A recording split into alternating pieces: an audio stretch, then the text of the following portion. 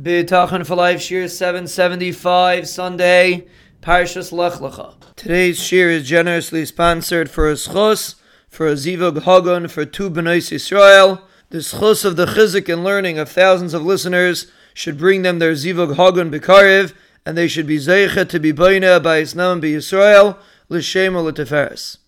We are explaining the essence of how B'tachon operates, how Hashem Hu Elokim operates, how Einoid Milvadoi operates, how a person should try to internalize the rulership of HaKadosh Baruch Hu every day of his life. And let's explain. When is there Midas HaChesed and when Rachmana Litzlan is there Midas HaDin? Rashi said, we mentioned last week, that the Rishonim turn it into Midas HaDin. And the reason is as follows. The Rebbeinu Shalom's default operating midah is the midah of chesed. Because HaKadosh Baruch Hu personifies chesed. He personifies taiva. Everything about HaKadosh Baruch Hu is taiv. The only reason why negativity comes, the only reason why there is a midas hadin, is because there has to be a mechitza between the Rebbeinu Shalom and the individual that's experiencing din. Elokim is only a mechitza. It's a separation. There's a disconnect, a little bit of a disconnect between HaKadosh Baruch Hu and the individual.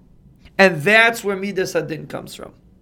Whenever there's a separation, whenever there's something that separates us from the Midah of Yud Kei Vav Kei, that is Din.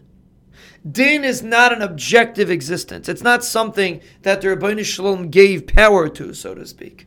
It's a midah that the Rebbeinu Shalom uses when there's a hester panim, Rachmana Litzlan, when he hides his face.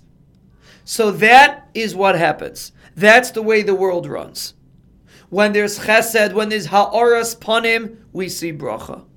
And when there's hester panim, when the Rebbeinu Shalom hides his face, Rachmana Litzlan, there's din.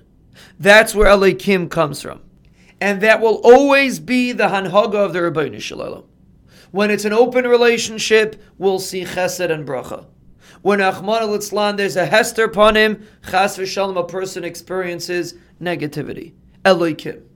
It's not a different koyach, it's not something else. It's the same Rebbeinu Shalom. There's just a mechitza. And that's why there's din. So let's take, for example, what we said. Elokim is gematria hateva. Teva is a mechitza. Teva is a mask that the Rebbeinu Shalom wears. So that's why Teva is called Elokim. Elokim is a mask. Elokim is when there's an experience that's not open. We don't see HaKadosh Baruch Hu. Now, of course, not every Teva has to be din. But the essence of Teva is Hester Panim. And the essence of Nisim and Niflois are Gilui Panim. We see that HaKadosh Baruch Hu operates above the laws of nature. That's an open relationship. So this is the key to understanding what we're discussing. An open relationship means nisim, means oisen eflois lavadai, means brachas. A hidden relationship is Rachmana Litzlan Elokim, is din, is also teva, which doesn't have to be din, but it's all in the realm of Elokim, of a closed relationship with the Rebbeinu Shalom. We'll Be'ezah Hashem elaborate further on this concept. Here is sponsorship information. Please note all of our work is voluntary and nobody gets paid for any time and effort that is invested to keep sending out these shirim. All donations go directly to upgrading our system and helping us reach more listeners. To sponsor one shir is $180 a day.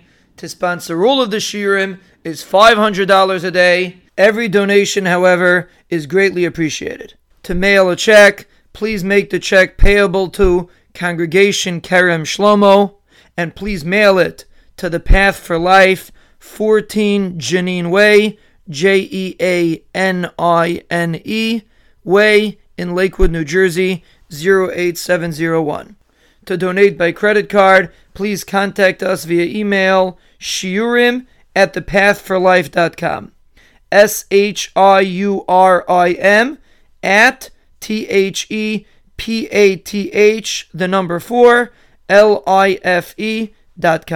Tizkul Mitzvahs.